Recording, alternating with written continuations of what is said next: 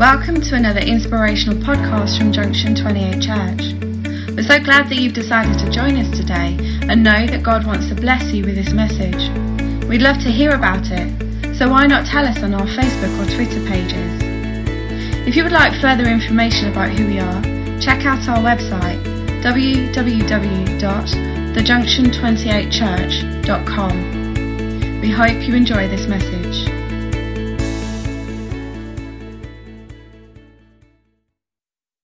Matthew's Gospel chapter 6, we're going to read from verse 25.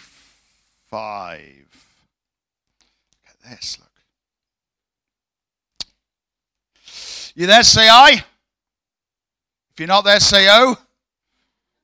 So are you in Matthew 6, verse 25? Say aye. Okay.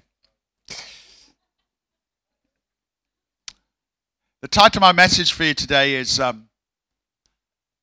Mighty Worrier. Therefore, I tell you, Jesus said, do not worry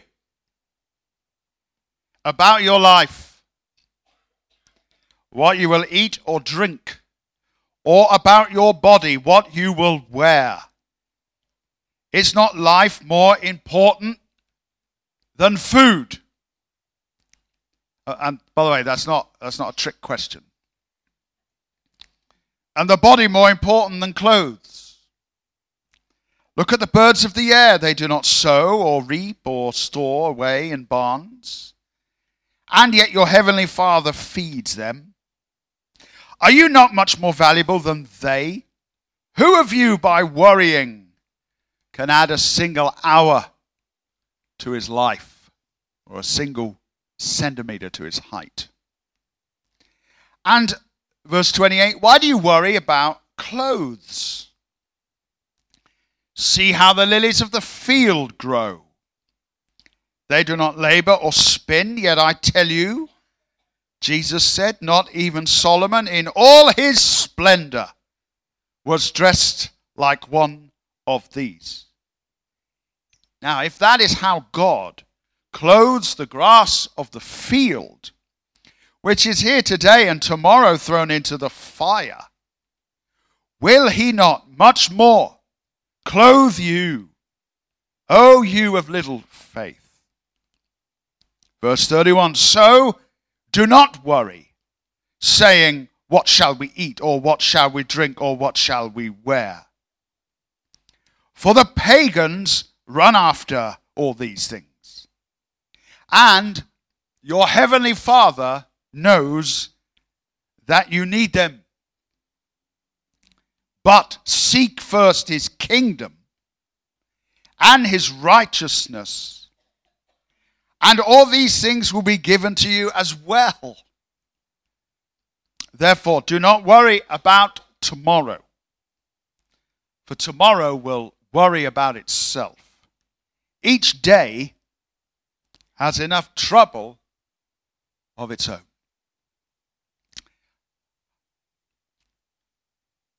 Are you a worrier? And if you are a worrier, are you now slightly worried that you're a worrier?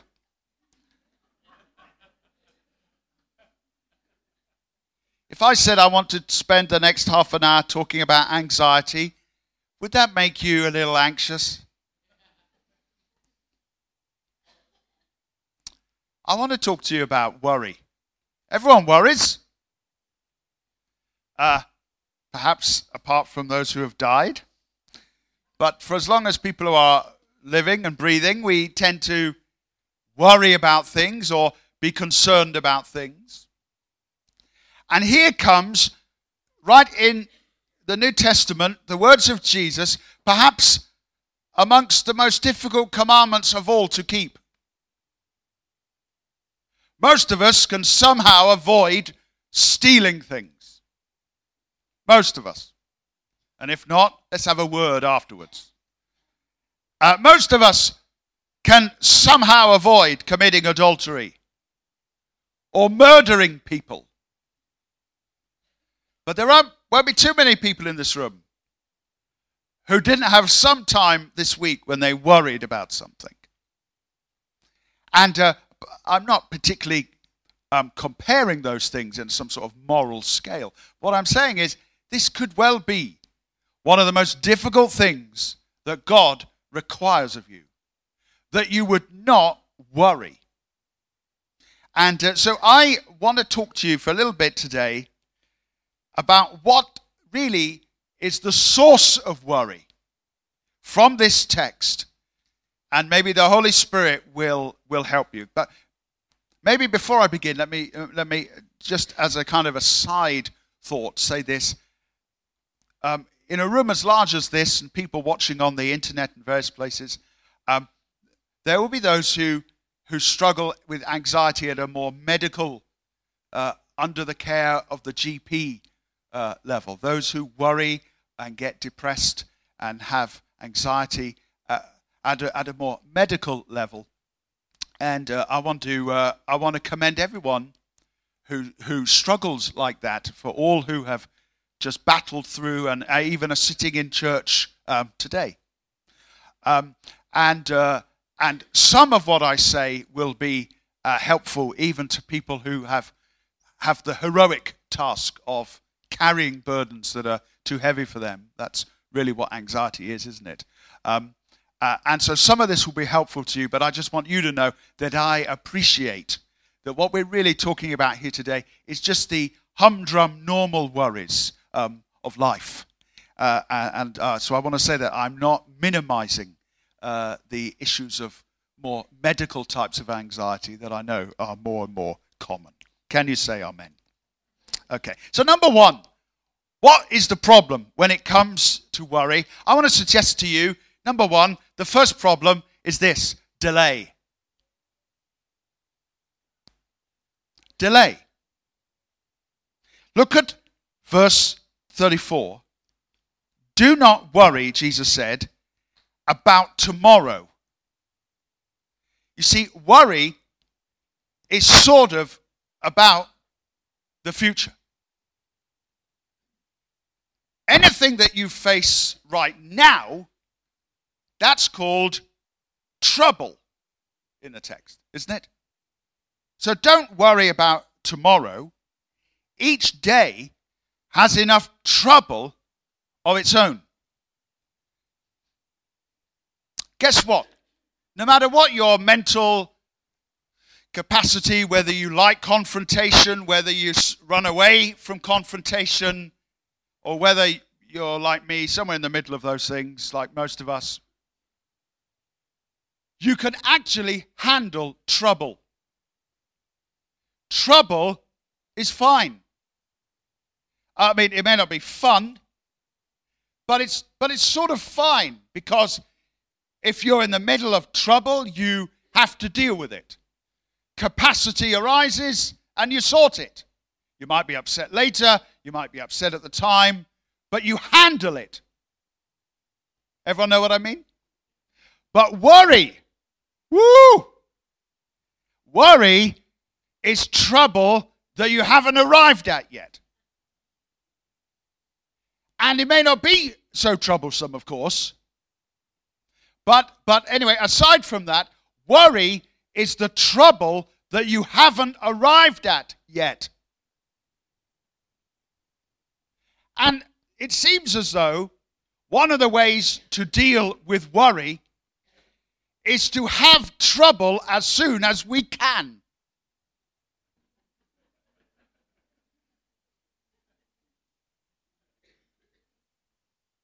It's in the Bible. You say, Jesus, do you want me to have trouble? Yes, every day, it seems. Each day has enough trouble of its own. That I don't remember us singing that earlier. But that's in the Bible. A few weeks ago, I better be careful because I know I'm being filmed and I've got to be careful what I say. So I received a phone call from a person that I just cannot name for legal reasons. Anyway, and largely for Vivo reasons, or Mevo, whatever it is. And anyway, I remember it was an evening, and my phone went, and of course in these new wonderful days, you know who's ringing you, don't you, most times? Whereas before, you had to use the gifts of the Spirit to know who's ringing me.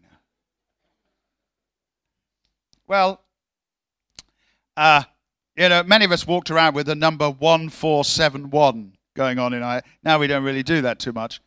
So I see the phone ringing and I see who it is. And as much as it'll do to tell you is that it was a relative. A relative who never rings me unless he wants to have some trouble with me. I know none of you have got anyone like that. But he never rings me unless he wants something. Or there's going to be some trouble. And so there I see the number. I think, oh boy. And I decide, shall I answer it or not? Shall I or not? Oh, it's ringing away. Oh, shall I or not? Shall I? Oh, I don't know. Shall I? I go to the loo, come back. Shall I? I don't know. Shall I? Rings off. Oh no, it's just too late. He's rung off. I can't answer it. I'm watching anything on the TV at the moment. And then I wait for the voicemail. There isn't one. My anxiety is rising now. And the kind of person he is, I know I can't ring him in the day. I've already pretended I'm not free this evening, so I can't ring him back now. And I think I need to ring him back tomorrow. And I need to ring him back tomorrow after 6 o'clock. So what do? That's ruined my evening. That's ruined my day. If only I'd had trouble at 8 o'clock on Tuesday, it wouldn't have ruined every hour that God sent me on Wednesday. Everyone understand? Now, just can I ask you this? Some of the things you're worrying about today, how many of these things that you're worrying about, because all of them really are somewhat pertaining to the future. No doubt you'll come and tell me over coffee, well, there's a few exceptions, and I accept that. But most things to do with worry are to do with, I wonder what's going to happen when. They're not about now. They're about tomorrow. In fact, worry is the interest you're paying on the problem you haven't got yet. And you may not have at all. Right? And so I guess what I ask you today, when it comes to work, this is what Jesus did. It's not Oprah Winfrey. This is not Piers Morgan. This Jesus is saying this. That in fact, trouble is fine, but worry will destroy you. You'll cope with, oh, and by the way, you want the happy ending. When I phoned him, it was no trouble at all. I wish it was. Then it would have been worth all that worry that I poured into it all day. Don't worry, there'll be another opportunity. Don't worry about that. Don't worry at all. Just ask you this. How much of the angst in your life is to do with you putting off problems, putting off conversations, putting off, an argument, putting off a conversation, putting off all manner of things, putting off going to the doctor, right? There's a whole group of people who never go to the doctor, they're called men.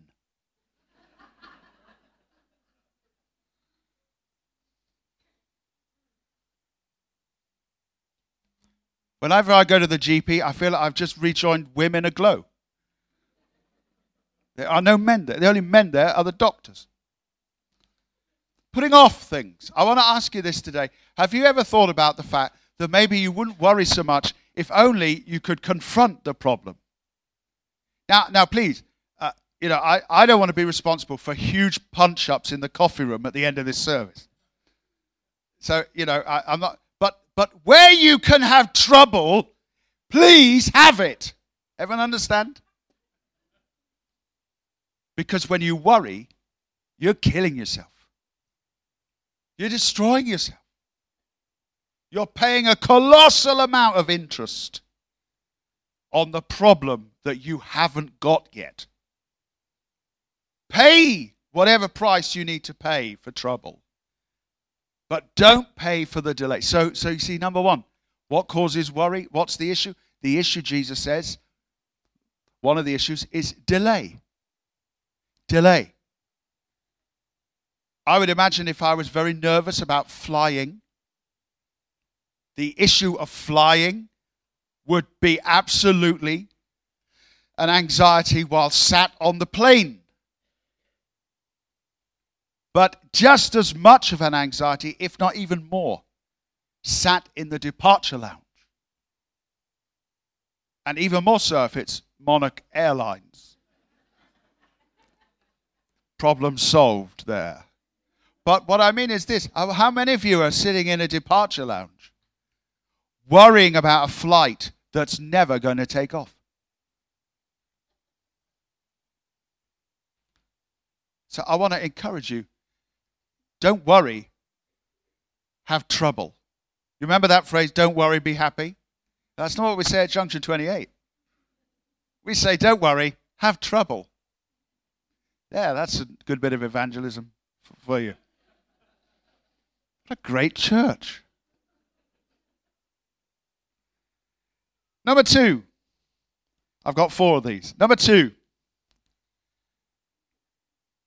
A second problem Jesus seems to identify when it comes to worry is this.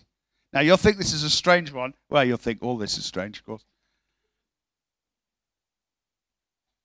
But number 2 is this.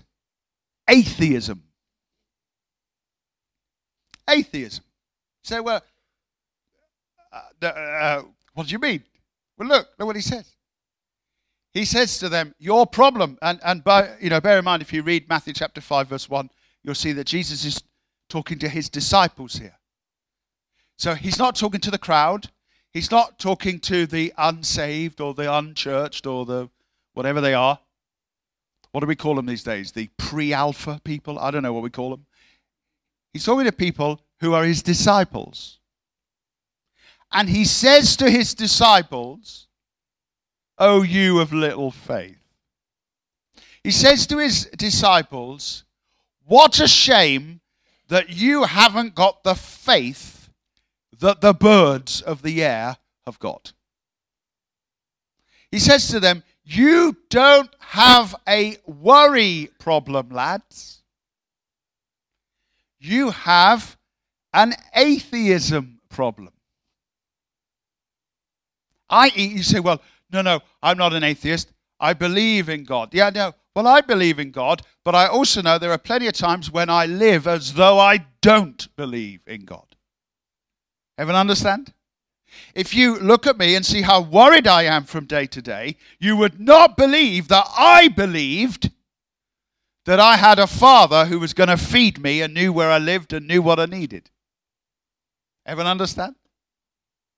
In fact, in the Bible, I won't unpack this for time, but in the Bible, there's no such thing as an atheist. That's a fairly modern invention. In the Bible, the fool who says in his heart there is no God, it doesn't mean he doesn't believe that there's a God. It means, if you read the psalm, it means that he behaves as if there is no God. So let me ask you this. I wonder how many times you and I behave as if there is no God. Or worry, let me use that phrase better. Worry as if there is no God. Do you believe the Bible? Every word. Do you believe that God is good? I do. Do you believe he's faithful? Yes. And then suddenly a problem comes. Come on, am I telling the truth? A problem comes, and now we work out what I really believe. And what I really believe is I'm absolutely snookered now. It's not going to work. I'm living as if there is no provider in heaven. And not just living, that's how I'm feeling. Jesus said to them, if only you were as born again as these birds over here. If only, now please don't ask me afterwards if birds are saved. I can tell you, if you want to know what we teach at Manasee, some birds are saved. But anything else, ask your Connect leader. Your Connect leaders will know the answers to those sorts of questions. Don't bother the theologian with that. I think I just created a bit of anxiety among the... Have trouble. Ask him today. Say, look, if you can't tell me if birds are saved, I'm leaving this church. And he'll say, well, goodbye. Listen, Jesus said to them, the birds of the air believe they're going to be fed. They don't have a business plan. That's what he says. They don't, what does he say? They don't store away in barns. They don't put away for a rainy day. Now, there's nothing wrong with that. But what he's saying to them, the birds of the air, they don't think, right, how are we going to make this work, lads? What's my future plans? They live day to day, essentially, don't they? Going around, just finding food. But Jesus says something amazing about birds here. He says to them that the Father is going to feed them. Almost as if the birds of the air know that. Now, of course, it's a metaphor. I don't know how literal we're supposed to take that. It's a metaphoric image. The idea is this: if only you and I had the same faith that the birds of the air, or even the grass of the field had, that it's going to be clothed.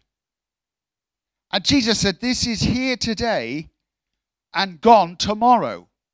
And so are the birds.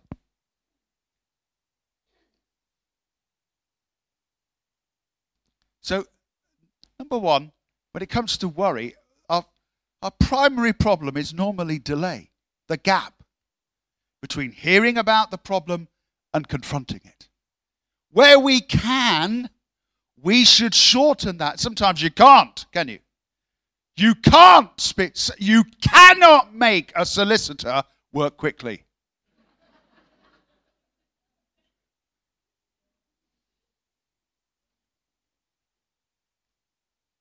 You can't make a plumber come round this side of Christmas. But there are things you can do. Have trouble. Number two, atheism. Jesus said, you haven't got a worry problem, you've got a theology problem. You don't really believe that God knows where you are. You don't really believe that because you're anxious all the time. So what's the answer to that? What can we do about that? You can't make people believe something they don't really believe. No, but that's a matter for prayer. The first is a matter for action. The second is a matter for prayer. Third one. Ready for number three? Okay. Number three is materialism. The desire to get things. Now here in this first century world, it's a desire for food and clothes. You might think, of course, those are essential needs, and they are. And if people genuinely don't have food and clothes, then we should help them. But today, people's main concern, deep down, everyone likes a cheeky Nando's. But people's main concern is not really food and clothes. But there are other kinds of aspirations. Jesus said, is not your life more than aspirations for things? Which I'm calling materialism. Now by that, I don't necessarily mean shopping. The desperate need to get the new iPhone. The desperate need to have the best TV or the best car or, whatever. I'm talking about more fundamental aspirations. I need to be something in life.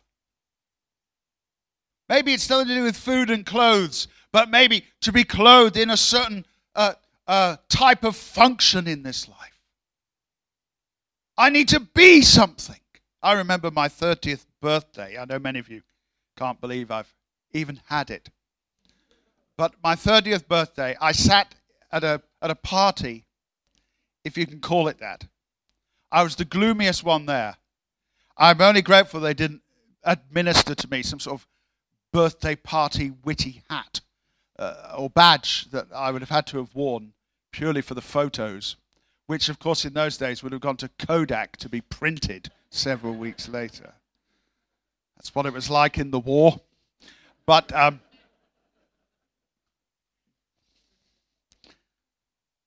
remember sitting there, my 30th birthday. Some friends had come out, not the real, not the kind of people I really wanted to be with either. I mean, I'm making this sound grim, but this is what it was like. I didn't really have too many mates, and I remember the vivid memory of someone in my youth club handing over a gift and going, "Oh, here it is. It'll be rubbish, but here it is." He said, "You won't like it." So I'm thinking, what won't I like? So I'm trying to be witty, and I said, "What do you think it is?" I said, "What is it? The best of spring harvest or something?" And I opened it, and it was indeed the best of spring harvest. Yes, it was. And in fact, funny enough, we were clearing out my office yesterday, and I found it. I still have it. That's true. I found it yesterday. 25 years of spring harvest. Now, what was wrong at that party? I'll tell you what was wrong. It actually, it wasn't the food, and it wasn't the gifts, and it wasn't the company. It was the fact that now I was 30, and I thought, yeah, but by the time I get to 30, I should have achieved all this and this and this, and I should be married, and I should have this amazing job by now, and I should be this, and Jesus said, he said, the pagans run after these things. Your job, he said, is you have to go after the kingdom of God. You have to go after righteousness. You don't go after careers. You don't go after esteem in the world. You don't go after possessions. You don't go after the comforts. You go after the master. You go after the kingdom of God. You seek to not be something in this world, but something in the world to come. And you see, anyone could do that. Anyone can seek the kingdom of God and find it. Anyone can pursue righteousness and find it and attain it. Anyone can decide to live for God, but not everyone in this room can be the next prime minister, or can be the mayor, or can be a millionaire. You don't even know if you're going to be healthy next year. So Jesus says to them, you're behaving like the pagans. You're aspiring to run after things. So let me ask you, now let's bring it back to us. How many of the things that you're worrying about are really worth worrying about at all? How many of the things that you're worrying about are things that, forgive the phrase, but you'll know what I mean. How many of the things you worry about are the things that God is worrying about? And the answer will be, not that many. God does not have a breakdown when your Wi-Fi does not work so good.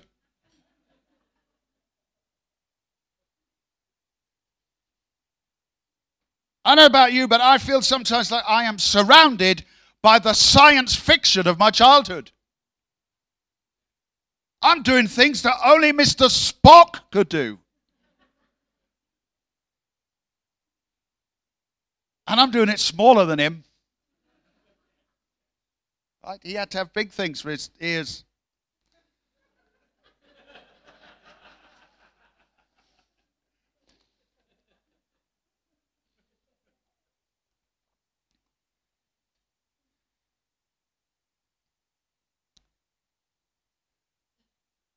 Suddenly you can't send an email. You're flinging your phone. Oh, this is a third world country. Because iPlayer is buffeting.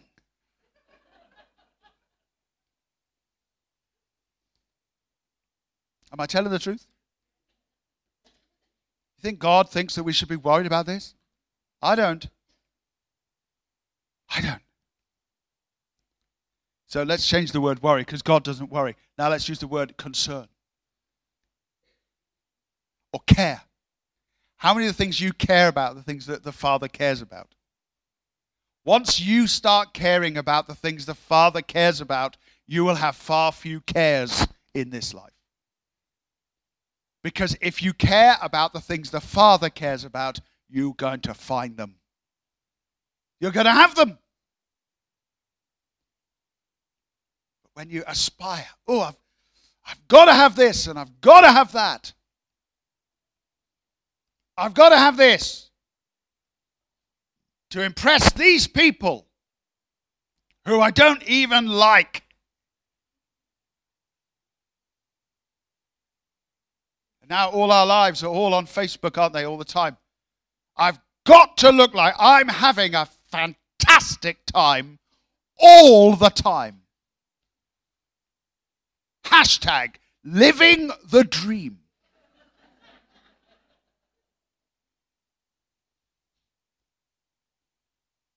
I fell down a manhole today.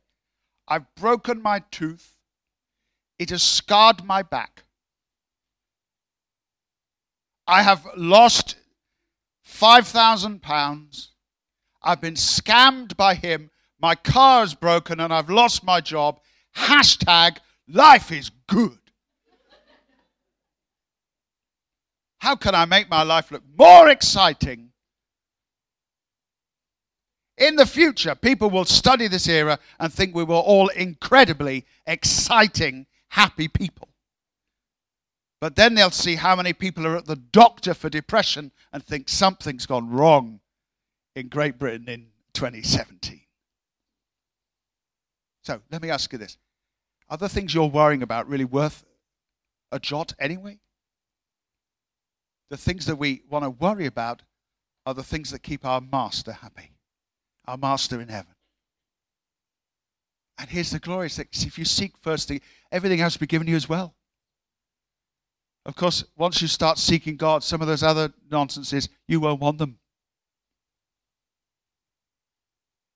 Everyone happy? So number one, delay. Well, don't delay. Go for it. Try to stop having delay. Don't sit in a waiting room. Get into that room where you see the doctor, the surgeon, the dentist, the solicitor, the person you need to confront, the scenario in your life. If it's within your power, don't have delay. Have trouble in your life. Number two, atheism, a desire to say one believes that God's going to, but not really. And my advice to you in that is you need to say, Lord, will you just help me? I don't have confidence in you. And I know that's wrong. And please, so I'm going to pray that through. Number three is materialism. Well, this doesn't require action and it doesn't require prayer. It requires repentance. Say, I've been wrong. These choices I've made, they've sucked. I shouldn't be chasing after this and chasing after that. The only way to deal with that kind of worry is say, Lord, I want to repent. I'm chasing after things that really aren't very valuable. And number four, everyone say number four. It's the final one. But we're going to look at another bit of the Bible. Go to Philippians chapter 4 as I begin to land the plane. Philippians chapter 4 and verse 6. Philippians 4 and 6. We'll read a little bit of this just to finish, okay? Paul says this. Do not be anxious about anything. Now, how many of you would like, just let's stop. How many of you might like to admit that occasionally you are in fact anxious about everything? But don't be anxious about anything. But in everything, by prayer and petition, with thanksgiving, present your request to God. And the peace of God, which transcends all understanding. Now look, here's what we do at Bible school. We park on a verse, so we're going to do that now. Just look at this really carefully, what this is. Will guard your hearts and your minds in Christ Jesus. Now just stop there. Just hang on. Just stop there. Wouldn't it be amazing if the peace of God would this week, starting from now, guard our heart and our mind? Let me simplify that without taking too much away from it, without changing it, but our heart and our mind, how we feel and how we think, right? How we feel and how we think. Wouldn't it be great if the peace of God was a guard on the inside? Because everything we're talking about today really is all going on invisibly. Would you agree? You can't see any of this. Eventually maybe you do, but it's all pretty much going on the inside. Wouldn't it be great if on the inside the peace of God was a guard, and it guarded how we felt and how we thought? So don't get nervous now, but let me just suggest this to you, and I want you to think about this. I want to ask you this. Why does this not happen? Why does it not happen? I mean, we could have right now people come and play music, excuse me, and oh dear, excuse me, I better not cough too much. I'll be given a P45. And that's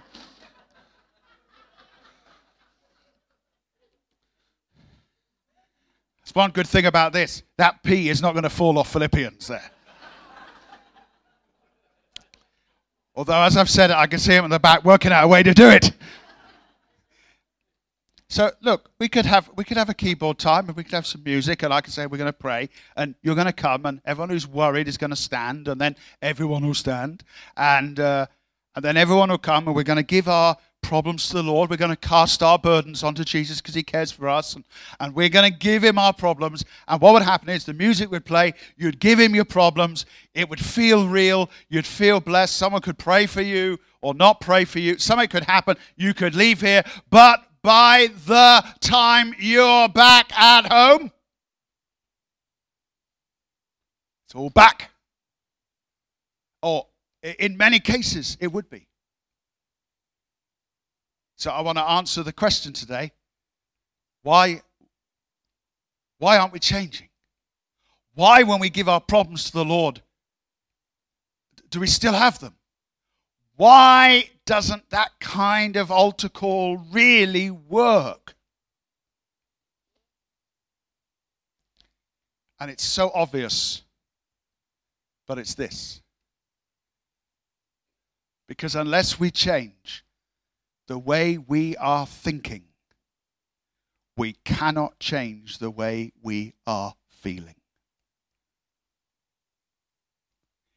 See, what we did is we stopped reading, but we shouldn't have stopped reading because there are no divisions in the scripture. So now we continue to read. Thank you. Finally, brothers and sisters, whatever is noble and right and true and pure and lovely and admirable, if there is anything excellent or praiseworthy, think about such things. And the next line, guys, here it comes. Whatever you've learned or received in me, put into practice, and look, and the God of peace will be with you. Here's something it took me nearly all my life to work out, and I'll give it to you for free. What about that? If I want to change the way I'm feeling, I've got to change the way I'm thinking. Because if I don't change the way I'm thinking, I cannot change the way I'm feeling. People come into churches, have celebrations, and in that atmosphere, they feel better. But Monday morning, they're thinking the same way they did before. That's why preaching is so important. You can go, listen, forgive me, you can go to a Robbie Williams concert. You can go to the last night of the Proms. Wave your flag or whatever. And feel good. Yes? Am I telling the truth? You feel good. But unless you change how you're thinking, that's merely a temporary thing. You feel, I felt great. Church was great today. And it's, by the way, it's good to feel good, church. I much prefer that to the other thing. But I want to say to you, is the God of peace guarding how you think and feel? Well, the only way the God of peace is going to do that is when you line up with his word, and whatsoever things are lovely, think about that. And whatever is true and noble, and if there be anything excellent or praiseworthy, think about that. You say, well, brother, I don't want anyone telling me how to think. Well, good luck to you. Because the Bible tells you how to think. So, well, I don't want to be involved with this. Sounds like brainwashing. Oh, that it was. I wish my brain could be washed. Unfortunately, it can't. I have to wash it. And some people are coming into church as if they are driving through the Tesco wash your car thing. A 5-minute exercise cost them $2.75. And out the other end, thinking, I got a new car now. Because you left your window open, you got a wet back. But actually, you got to wash your car every day. So it's not just Sunday. I wonder if some of the things you worry about are really the things that you have decided to worry about. Whatsoever things are lovely, that doesn't enter your mind. What enters your mind is, it's all going to go wrong. Now listen, I'm not talking about making things up that aren't true. I'm not saying if someone's ill that we say that they're healed. I'm not saying that if someone is broke, we say that they're rich. Right? If you've been fired from your job, you've been fired. It's no good going around going, I confess I have not been. You have been. There is no supernatural debt cancellation. Whoever prays over you that's fine, but make sure they pay off the guy that you owe the money to. I'm not talking about making things up. I'm not talking about positive thinking. Not all positive thinking is Christian, is it? But all Christian thinking is positive. Why? Because our Father knows what we need before we ask him.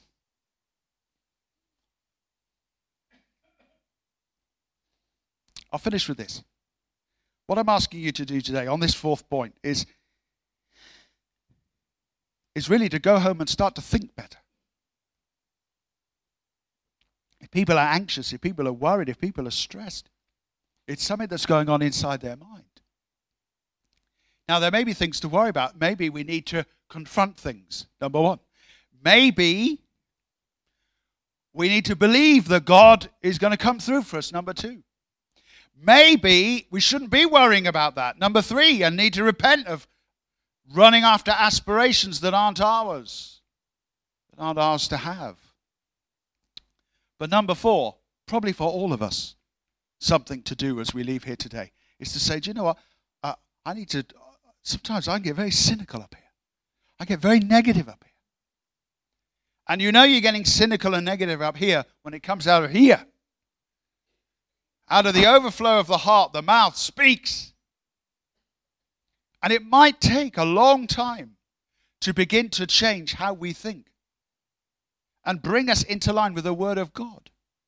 A zap encounter with the Holy Ghost does not change overnight, in most cases, how people think.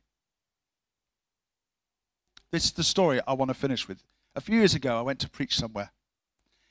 And I wasn't feeling very well. It was a healing service as well, which is ironic, isn't it?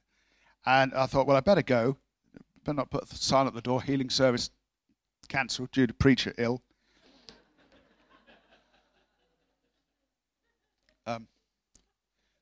I'd already had to close down a prophetic conference that was cancelled due to unforeseen circumstances. That's an old joke, that one. But no, I was feeling ill. So a friend of mine said, well, I'll actually drive you. And so he drove me. Anyway, we had a wonderful night. And actually, there was an amazing miracle that night. It was a little village, and a man's leg was cured.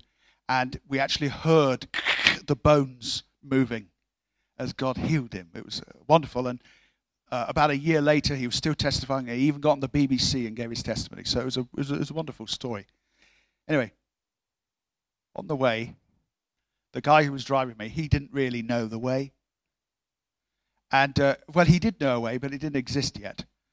He knew a way on a map, but it would have involved driving through farmland and fields. And as the crow flies, and we weren't a crow, we were a Nissan Micra, and so we weren't going to fly anywhere. I suggested that we go with Monarch Airlines, but he had an idea that we shouldn't. We wanted to go with EasyJet, but we couldn't afford to bring the Bible. It would have been too heavy for the plane. Anyway, I'll get off that. I know you need to go home. And anyway, to make a short story even longer, we were traveling, and he didn't know the way. And so when you're traveling down the M11, it's near Cambridge, between Cambridge and London. There's a certain place, you'll be familiar with this, where if you don't get off at this junction, that's it. You're stuck for a long time. There's no escape. And it was one of those where we had to drive, 20 minutes at 70 miles an hour in the wrong direction. Well, eventually we got off at Stansted Airport and started going back up north, up towards where we needed to be. But here's the thing, and you will appreciate this. Once you're back on the right side of the M11, okay, hip, hip, hooray. But you're not back where you went wrong. You're just now going back in the right direction. If you're going to think correctly, if you're going to stop having negativity, stop having a cynical outlook, and stop being sort of a pessimist, which creates so much fear and anxiety, you might feel that life has given you good reason to feel like that, and you might be right, but none of that's doing you any favors. Negativity is not your friend, ever. Wisdom's your friend, but not negativity, ever. Some people live with negativity. They love negativity. They could go and have a drink with negativity every night, thinking it's their best friend. It's not. It's not. And so today, as I challenge you, maybe you feel a bit I'm telling you now, if that's you, you can get off the road today, but it's maybe take you a long time going back in the right direction before you start to get this right. And you might need to wash your brain each day, not take it through Tesco or Morrison's every couple of weeks for a few quid. I think that could be the source of much anxiety for us. You say, Lord, I want the peace that passeth all understanding, as long as I can understand everything. And I hope you realize that does not work. When you want the peace that goes beyond understanding, that's because you just arrived in a place called I am beyond understanding.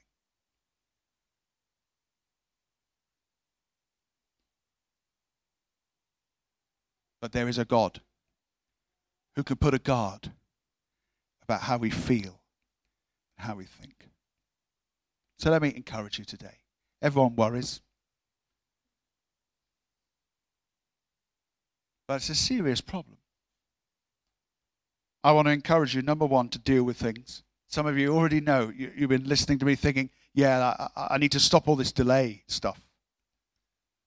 Number two, you might need to examine your faith and say, Lord, will you help me? I believe in God, I believe in Jesus, I believe in the resurrection, I believe I'm going to go to heaven, but I don't really believe that you can sell my house. Lord, why has my house not sold? I'll give you a prophecy right now. Because no one has bought it yet. All right, you happy? Isn't that amazing word you got there?